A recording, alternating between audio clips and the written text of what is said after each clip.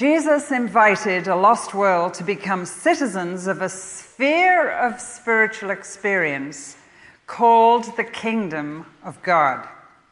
Here, they would enjoy the privileges and responsibilities of knowing the King. Through the parables that Jesus taught, these parables are earthly stories with a heavenly meaning, we'll discover what this rich life in the kingdom is all about. Now, the kingdom of God's a big subject. Jesus taught that the kingdom of God is a spiritual reality. A spiritual reality is just as real as a physical reality. You can't see it, you can't put it under a microscope, but actually it's even more real than a material reality. For material things will pass away, but spiritual things will never pass away. But when you talk about spiritual things, it's a little hard to get a handle on them because we like to touch and feel and see so that we can really understand, we human creatures that we are. Now, Jesus taught right at the beginning of his ministry that he had come to be king of that kingdom of spiritual reality in people's lives. The kingdom of God, first of all, is a present reality, he said. The kingdom of God is near you, he said. John the Baptist had been preaching, the king is coming, the king is coming. And when Jesus came, he pointed him out. And then he got himself put in prison for his trouble. And as soon as John the Baptist was put in prison, in Mark 1, it says that Jesus began his public ministry. And the very first sermon that he preached is recorded for you in Mark chapter 1. He said, "The kingdom of God is among you. The kingdom of God is near you." What did he mean? Well, he meant I'm the king and I'm here, so the kingdom of God is among you. Where I am, there the kingdom is. The time has come, so you repent and listen to the good news. That was his first sermon. Now, at the end of his life, as he came into Jerusalem on that donkey, if you remember, what are people calling out? Hosanna, Hosanna. Where were they getting all that from? Blessed is he that comes in the name of the Lord. Well, they were getting it from the prophets, where we were told that the king, the coming king of this spiritual kingdom that can be experienced, this sphere of spiritual experience in human nature, the king would come riding on a donkey into the holy city, Jerusalem. That was prophecy, that was history written in advance. And Jesus fulfilled that prophecy when he came into Jerusalem. And that's why we call it Palm Sunday. Everybody took those palms and welcomed the king into the city. So the kingdom of God was a big subject when Jesus was around. If you count up how many times he told stories and parables and metaphors and similes about the kingdom of God, it is more than any other subject that he talked about. There are more sermons Jesus preached about the kingdom of God than anything else he preached. It was a present reality because he was physically present in a Jewish body in an area of the world called the Middle East for 33 years. Secondly, the kingdom of God is a future reality. There will be a coming kingdom. He taught his disciples to pray, "Pray, thy kingdom come. Thy will be done as in heaven, so on earth." There is a kingdom in heaven. Jesus is the king of that kingdom. And there is a coming kingdom when every knee will bow and every tongue will confess, every tongue, whether they want to or not, that Jesus Christ is King and is Lord of lords and King of kings. And you can read all about that in the book of Revelation and many, many other places as well. So this sphere of experience called the kingdom of God is anywhere that Jesus is king. It will be in the future. As Jesus said when he was on earth, it was near them, among them. Now, one day Jesus stood before Pilate, if you remember, when he was just about to be crucified, And Pilate had quite a talk with him. It's John chapter 18. Let's have a look at that for a minute. Jesus has been arrested, and if you look in verse 33, Pilate goes back inside the palace after talking to the enemies of Jesus, summons Jesus and asks him, "Are you the king of the Jews?" "Well, is that your own idea?" Jesus asked. "Or did others talk to you about me?" "Do you think I'm a Jew?" Pilate replied. "It was your people, your chief priests, who handed you over to me. What is it you've done?" Jesus said, "My kingdom is not of this world. If it were, my servants would fight to prevent my arrest by the Jews. But now my kingdom is from another place." "You are a king then?" said Pilate. Jesus answered, "You're right in saying I'm a king." Another gospel says, "You've said it, thou sayest." You've said it. You are a king? You've said it. "In fact, for this reason I was born to be king. And for this I came into the world, to testify to the truth." Part of that truth is the truth about himself, that he was God incarnate, King of heaven. "Everyone on the side of truth listens to me." "What is truth?" Pilate asks. And then he goes out and says, "I find no fault with this man." In fact, Pilate instructed the people who are putting the crosses up to write in 3 languages so everybody would get the message. This is the King of the Jews. And of course, the Pharisees and the leaders of the people were furious, and they came to him and said, "Take that down. We don't want that hanging over his head. If you want to write something, put he claimed to be King of the Jews." And Pilate says, "What I've written, I've written." He was just about fed up with them. And so it was left. Jesus was the king, and he spoke of the kingdom of God being the place where he was, because he's the king of the kingdom, then when he was on earth for those 33 years. But he also spoke about a future reality. My kingdom is not of this world. And of course, you remember the story of the 2 men that were crucified with Jesus, the 2 thieves. And remember what happened. One of them started reviling Jesus and cursing him and all the rest of it. And the other one said, "Hey, we'd better be careful what we say. We deserve to be crucified. This man has done nothing wrong." And he turns to Jesus, remember, and do you remember what he says? "Remember me when you come into your kingdom." That little phrase makes a lot of people believe that perhaps that thief had been around in one of Jesus' meetings. How could he possibly have known about the kingdom of God and all of those things? So why would he have said that?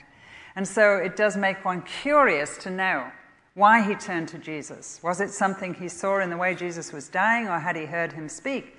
Had he heard Jesus say, "The kingdom of God is near you and I'm the king"? Had he seen people healed? Had he seen Lazarus raised from the dead? We have absolutely no idea. But we do know he said, "Jesus, remember me when you come into my kingdom." And at that point, Jesus turned to him and said, "Today, you'll be with me in paradise." I think the thief must have been wonderfully surprised to find himself in the kingdom of heaven that very same day. The future kingdom is after death. After death. And of course, when everything's wrapped up, there will only be the kingdom of God. There will not be the kingdom of this world anymore. So Jesus said there was a future reality to the kingdom of God, and he also said there was a present reality to the kingdom of God, and he also said there was a spiritual reality for those of us that live since he died and before he comes, because the king is coming to wrap it all up. And in Luke 17, he addresses some of the people that were asking about this. Luke 17, "Once having been asked by the Pharisees when the kingdom of God would come, Jesus said, 'The kingdom of God does not come visibly, nor will people say, here it is, there it is, because the kingdom of God is within you.' Then he said to his disciples, 'The time's coming when you will long to see one of the days of the Son of Man, but you will not see it. Men will tell you, there he is, here he is. Don't go running after them. For the Son of Man in his day being the second coming day, will be like the lightning, which flashes and lights up the sky from one end to the other. But first he must suffer many things and be rejected, etc., etc. The kingdom of God is within you. So the kingdom of God was among them because the king was there. The kingdom of God is coming. Today we shall be with him in paradise when our turn comes to face death and go through that door. And of course the King and Lord of Lords will reign forever and ever in his coming and final kingdom. And the kingdom of God is a spiritual reality for you and I now. There's a children's chorus that says, "May the flag fly high in the castle of my soul when the king is in residence there." Something like that. I love that chorus. May the flag fly high in the castle of my heart when the king is in residence there. The kingdom of God can be within us. That's our present reality. So the kingdom of God is anywhere. It's the sphere of spiritual experience where Christ is king. So how does the king get into residence in the castle so that we can put up the flag and say, hey, the king is in residence there? How does he get in? You let down the drawbridge. There comes a point where the drawbridge, which represents your will, is let down over that chasm that separates you from Jesus, and you welcome him into your life. When he comes in, he does not come in to sit just inside the door. He comes to sit on the throne. So you have to get off it because self is on the throne before Jesus ever comes into the life, and you enthrone Jesus. You know, we sing that beautiful, beautiful chorus, one of my favorites. I see you, Lord, high and lifted up on the throne of my life. So you put down the drawbridge and you ask him in. Not only to be resident, but to be president. Not only to be resident, but to be present. Jesus said once, "Why do you call me Lord, Lord, and do not the things that I say?" We invite the Lord Jesus Christ to be our Savior. The Lord Jesus Christ. We invite King Jesus to come and do what he wants to do in his kingdom. The kingdom of God is within you. So right at the beginning, I want to ask a few questions here. Have you let down the drawbridge? Is he in? Has there come a moment where you realize that you've been running your life? And what you need to do is to welcome the King. The kingdom of God is within you. Now, the kingdom of God is within me. Is the kingdom of God within you? The only reason the kingdom of God is in me is that one day I let down that drawbridge and I invited him to come to the throne of my life and my heart, where he rightly belongs. So when I think of the kingdom of God, it is the sphere of spiritual experience that I can enjoy here and now on the way to the kingdom of God when I die. And there's a grand assurance about that we'll also talk about later. Now, in this word of God, there is much, much teaching about the kingdom of God, and much of it is in Matthew's gospel, where Jesus began to use parables to get his point about life in the kingdom across. This kingdom where riches, spiritual riches, can be enjoyed. Now, why did he use parables? That's a question many, many people asked, and even the disciples asked it. We can read that passage about his disciples coming to him and asking him that very, very question. Verse 11 in Matthew 13. He'd been telling the story of the sower, and I'll be taking some of the main parables and taking them apart for us and applying them. But he had just been teaching the parable of the sower, and the disciples in verse 10 come to him and ask, "Why do you speak to the people in parables?" He said, "The knowledge of the secrets of the kingdom of heaven has been given to you, but not to them. Whoever has will be given more, he will have an abundance. Whoever doesn't have, even what he has will be taken from him. This is why I speak to them in parables. Though seeing they do not see, though hearing they do not hear or understand." And then he uses the prophecy of Isaiah that talks about people's hearts being hard and eyes being blind. Otherwise they might see with their eyes, hear with their ears, understand with their hearts, and turn and be converted, and I would heal them. Blessed are your eyes because they do see, your ears because they hear, etc., etc. Now, you might say, well, that doesn't explain to me why he spoke in parables. It seems that he was being rather mean. He was making it difficult. He was hiding the truth that would help people come into this wonderful sphere of spiritual experience so they could really know God. Well, basically speaking, it is a little bit difficult to understand, but Jesus only began to use parables after he was rejected by the leaders of his people. That's the only time he began to use parable and metaphor. When the leaders rejected him, he used stories, parables, similes, and metaphors to communicate the truth. And Jesus said, secondly, that these parables would be understood by those with faith, or that were coming to faith, that were searching, that were seeking, that had hearts that said, I really want to find some hidden spiritual treasures for myself. But it would remain obscure to unbelievers. It would remain obscure to unbelievers. Now, these earthy stories with a heavenly meaning used familiar images, if you remember. Leaven, sheep, bridesmaids, publicans, wheat, tares, lost coins, etc.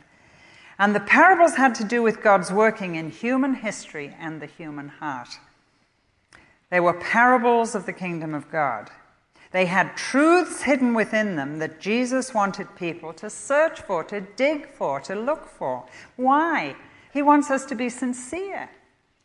He wants us to show a little bit of effort, not indifference. If he had left his treasure lying on the top of that field that the man was digging in, it would have been trampled underfoot. He hid it in order that people might search with all their hearts. He said, you will find me when you look for me and search for me with all your heart. He wants us to be serious about finding him. He wants us to be serious about the search for spiritual reality. He came to reveal secrets of spiritual reality to those who really wanted to find them. So he says, I will open my mouth in parables, I will utter things hidden since the creation of the world. And then he says to his disciples, blessed are your eyes because they see them. Father, I thank you, you revealed them unto these babes, and you've hidden them from people that are too clever for their own good, ever learning but never coming to the knowledge of the truth. People that really don't want to find God, because if they do find God, they'd have to obey God. I remember talking to a student years and years ago, and in the end, my husband said to him, we were both arguing with him, if you really believed this, would you come to Christ? And he said, I can't believe. And Stuart said, no, I think it's that you won't believe. Because if you have to believe, if you do come to belief, your behavior will have to change. And you really don't want to change your behavior. So you might say you're asking a lot of questions, but you're not really seeking at all. Because you have this feeling that if you do find, the king will be king. And that means change in your life. And so Jesus hid the secrets of this life of spiritual reality in his teaching, in his parables. But the good news is, he says, those of you that have faith, those of you that count yourself seekers after Jesus, Jesus lovers, Jesus knowers, he will reveal them to you. He'll show you where to dig. He'll show you where the treasure is. Yes, he will. God didn't leave his treasured things lying around on top of the soil to be trampled underfoot and ignored. He buried it, and then he called us human beings to seek it, to search for it with all our hearts. So when we do find Jesus as a spiritual reality in our life, it is a real spiritual find. Now, I want to look at the very first of these parables in Matthew 13. And I've given you a hint of what it is. If you turn to verse 44 in 13, there are two little parables, parables of the hidden treasure and the pearl. Verse 44, the kingdom of heaven is like treasure hidden in a field. When a man found it, he hid it again, and then in his joy went and sold all that he had and bought that field. Again, the kingdom of heaven is like a merchant looking for fine pearls. When he finds one of great value, he goes away and sells everything and buys it. 2 little parables, and we'll take the top one. The kingdom of heaven is like treasure hidden in a field. When a man found it, he hid it again. Then in his joy went and sold all he had and bought that field. Now the field is the world, and the treasure is that sphere of spiritual experience where God is king. And basically he's saying there is a calling to find this. God calls human beings to find it. And we're going to talk a little bit about what that call is. There is a sense of pulling toward. There is a sense of I'm missing something. There is a sense of, as we search for Jesus, a sort of affirmation, yes, I'm on the right track. Yes, this is truth. This is the truth, the true truth. This is what I was made for. I met a lady down at the meeting I was taking who told me that she had been dragged to a meeting I had taken 13 years ago. And she had not wanted to go, but a friend had literally dragged her there and bribed her to get her there. And she listened to me with great cynicism, and I had 3 messages that day, and she stayed for all 3 messages. And she said, during the second message, something began to happen within her. And it was a sort of pulling, a calling. And it was also an affirmation, yes, this woman is speaking the truth. This is true, this is true. And she was into all sorts of things, searching and seeking for the true truth. But she said there was a ring of truth about what you were saying. It wasn't what I was saying, it was what I was telling her the Bible was saying. And she said she began to get this inner call, this inner pull, this inner, yes, this is right. She's now heading up a women's ministry in a large church, actually. But it was interesting for her to tell me that, especially when I knew I was going to speak to you about this. There's a wonderful book. It is by a theologian called Os Guinness. And it's called The Calling. I'd recommend it to you. It'll stretch you, but I recommend it to you. It's about finding and fulfilling the central purpose of your life. And in it, he says, all across the West today, people are seeking a deeper sense of individual purpose. They're asking, who am I? What am I supposed to be doing? Where am I going? Where have I come from? Those that seem to have everything, have done everything, and achieved everything are asking openly, is this all there is? And deep down inside, they feel they've missed something important. There's a little voice calling them to, but to what? To who?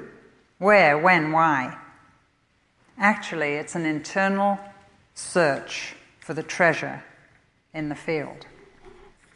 Guinness says, how do you define this call? Simply put, the call is the idea that God calls us to himself so decisively that everything we are, everything we have, and everything we do is invested with a dynamism and devotion because it's done as a response to his summons. In other words, the 2 words of Jesus, follow me, change the world, as millions since have risen up to follow his call. So what he's saying is there is this king of the kingdom, and there is a kingdom of God. There is a sphere of spiritual reality and experience God wants you to enjoy. And his Holy Spirit is calling you to it, is inviting you to it. And the sense of that is almost like a magnet that you can't resist. So when we respond to the call, we find the true truth. We say, yes, sounds true. It's got a ring of truth in the middle of all this other stuff I'm hearing this way and that way, and all the stuff I'm reading.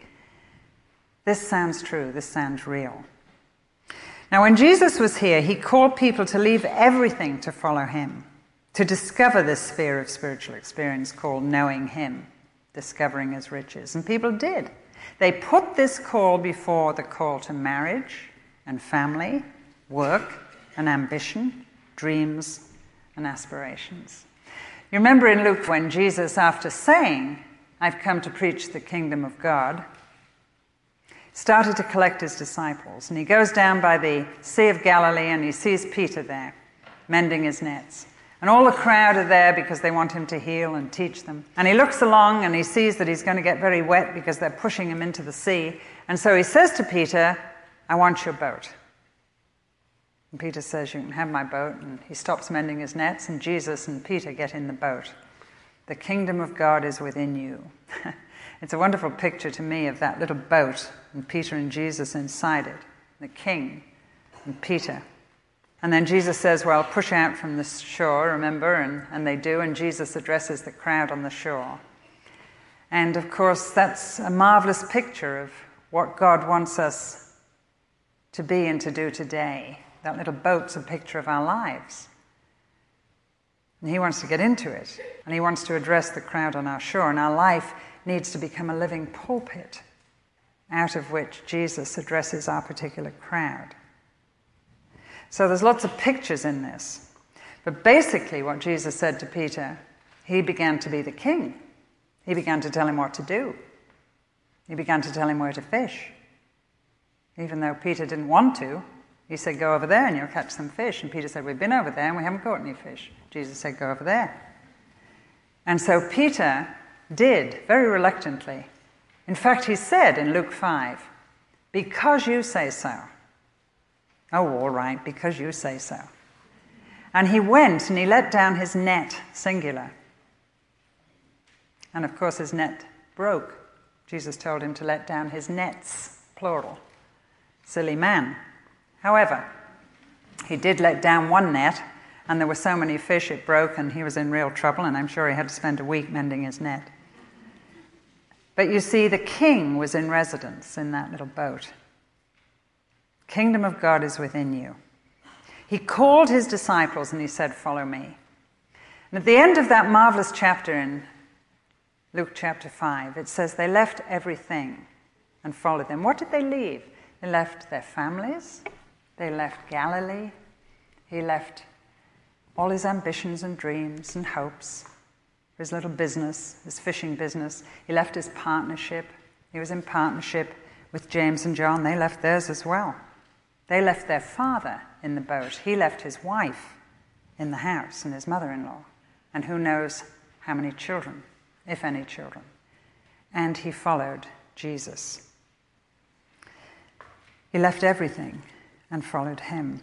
Now, in Jesus' day, that's what he asked for. I can't say this man's name, but you know who he is. Dostoevsky. Fyodor Dostoevsky. This is how he put it. The secret of man's being is not only to live, but to live for something definite. You living for something definite? Half the problem with people is they're not living for anything definite. So indefinite. Kierkegaard put it this way: the goal is to find the idea for which I can live and die for. That's the goal. Are you living and dying? You know, have you found a goal to live and die for? People don't live and die for goals anymore. I stayed with a woman and a man in Paris who had a goal. She worked for the Secret Service during the Second World War. He won the highest honor for being in the French Resistance. It was one of the most fascinating 4 days Stuart and I have ever spent in anybody's home in our lives. And we listened to stories of how men and women had a goal to live and die for. And they did live and die. These two nearly died. They happened to live through hell behind Gestapo barracks, etc. But they did it because they had a living goal. And you know, as I listened to them, I thought they were so young in those days. They were in their 20s. And they represent so many, many, many young people in those days who had a goal, who lived for something definite. Yes, it wasn't a spiritual goal, but it was a high and holy goal. They gave up their freedom that others may have their freedom. They had a goal. And I think when I look in my own heart, I realize that this call to follow him, this call to allow him to be king in the kingdom of my life is a serious thing. It is a call to have a goal, to live for something definite, something that's worth living for, and something that's worth dying for. Now, I'm not talking about a call to the priesthood or the call to missionary work. I'm talking about the call of God's Spirit to enter the kingdom of God and discover his kingship in our lives. And it does go beyond the call. You say, well, I've got a call, a high and holy one. It's a call to family. It's a call to marriage. It's a call to vocation or vacation. It's the call to prosperity. It's the call to fame or achievement. It's a call to something good, or it's a call to something frivolous, but I do have a call. But what about the call to know God through Christ? Jesus said that should be the highest call, superseding any other great call of life. And when he called the disciples, they physically had to do that. We don't always have to do that. We have to do it internally. We have to respond internally, whether he ever asks us to do it physically as they did. And when we do that, amazingly, we find the treasure in the field. And you notice the man with great joy found the treasure. You know, the devil has a lie. He says, you'll never smile again. You'll never smile again if you make Jesus king of your castle. If you ever give him permission to tell you what to do with your little boat as you go through life. It is a spiritual find, and responding to the call means you reorder your priorities in order to enjoy fully the kingdom of God. Remember the rich young ruler? He came to Jesus. He saw right into his heart, and he saw a good man. And he said, you just lack one thing. Those things that you own have got a grip on you. You do not have things, things have you. You need to just get that priority straightened out. So why don't you just give it all away to the poor and come and follow me? And it says the young man went away sad.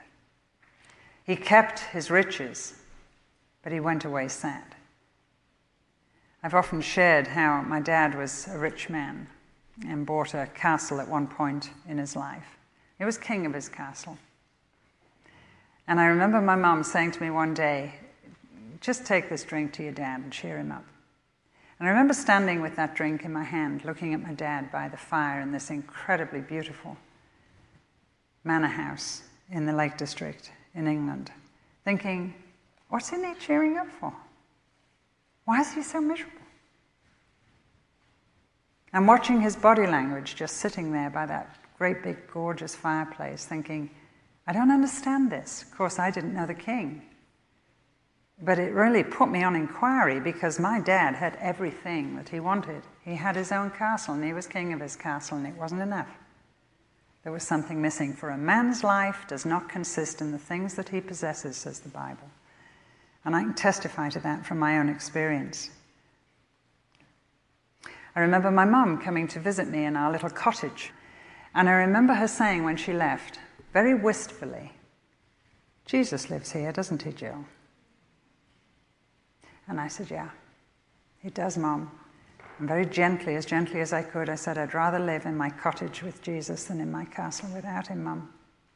I'd rather live in my cottage with Jesus than in my castle without him. I think she understood. We have to reorganize our priorities if we are going to obey this calling of the Holy Spirit to make him king of our castle. In Luke chapter 9, there were some people who came to Jesus and said, I'll follow you. And Jesus turned around and said, well, foxes have holes and the birds of the air have nests, but I don't have a branch to perch on. That's the importance of the word. So he said, you're not ready to follow me. He looked right into his heart and saw that it was all words.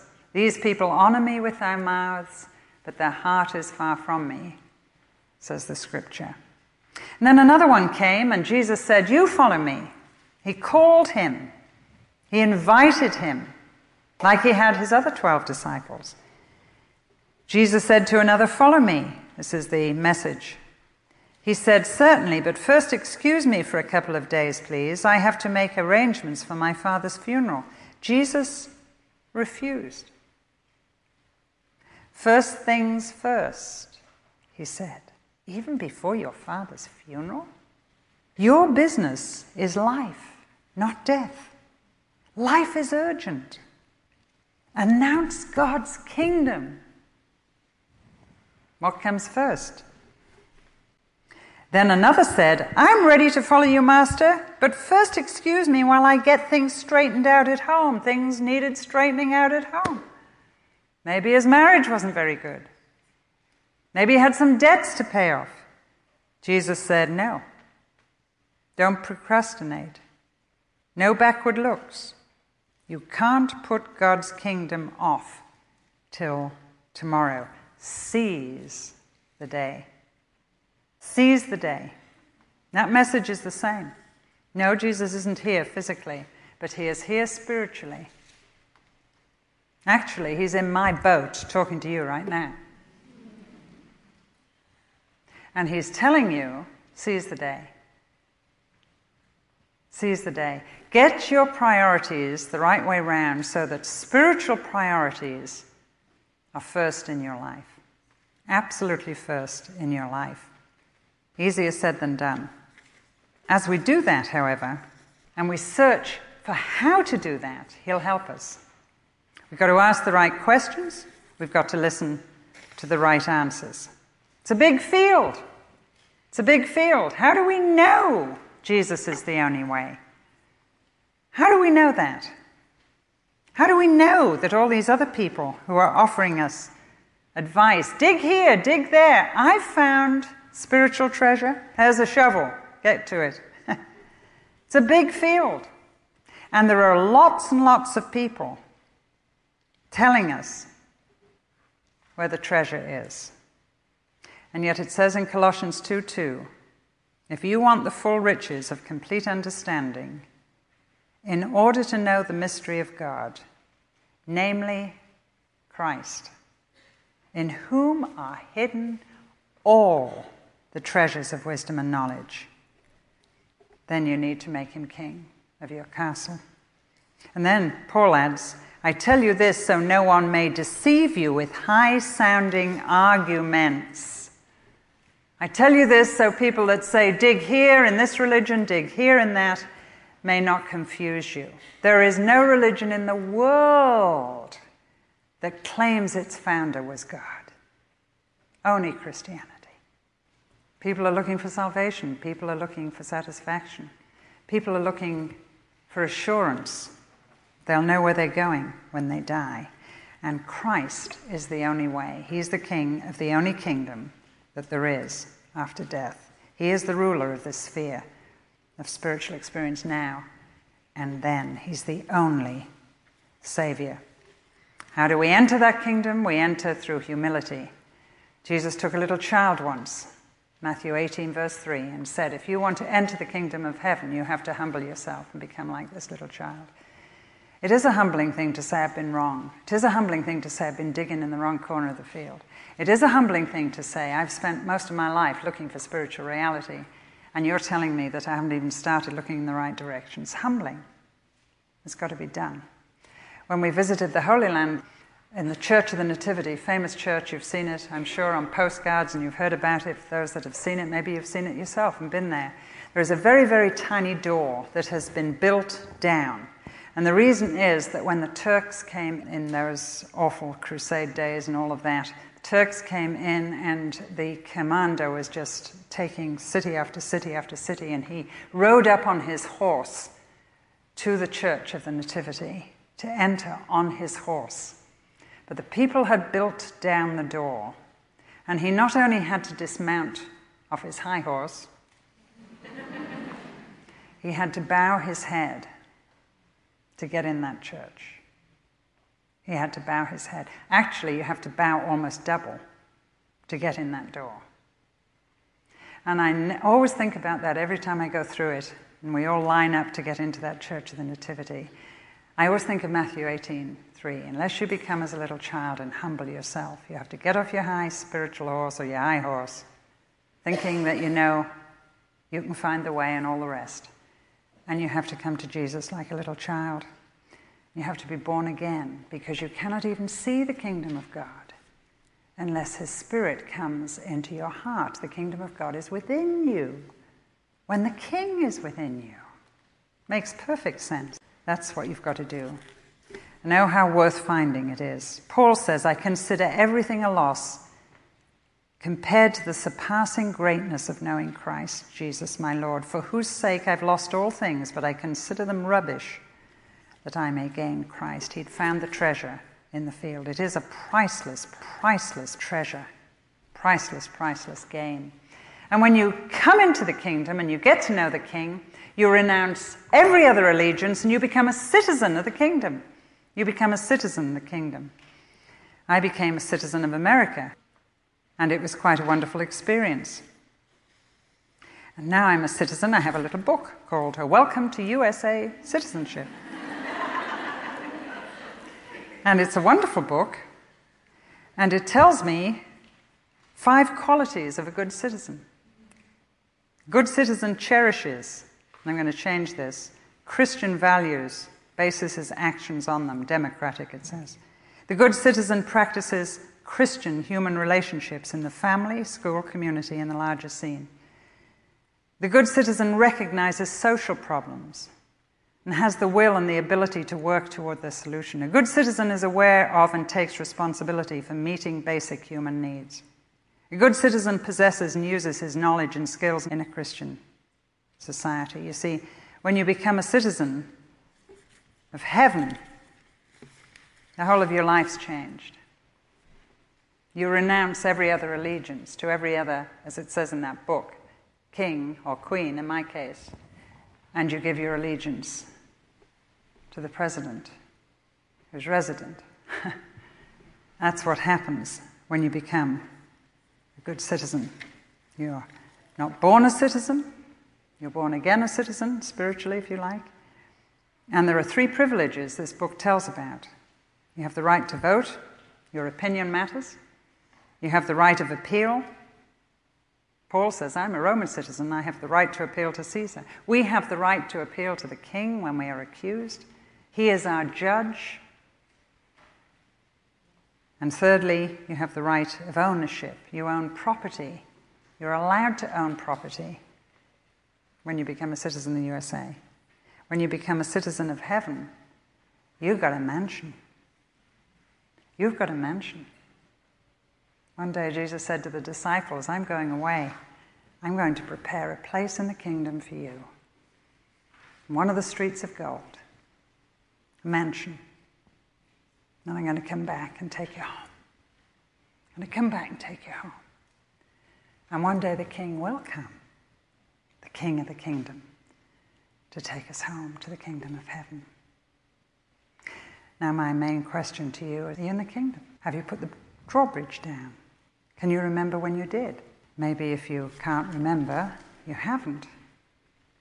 Maybe you'd like to. You know, when I became a citizen of the United States, I needed somebody to help me, to teach me how to do that. And I found somebody that had done it before me, a Laotian pastor. And I went to BT, and I said, BT, you became an American citizen years ago, didn't you? And he said, yes, I did.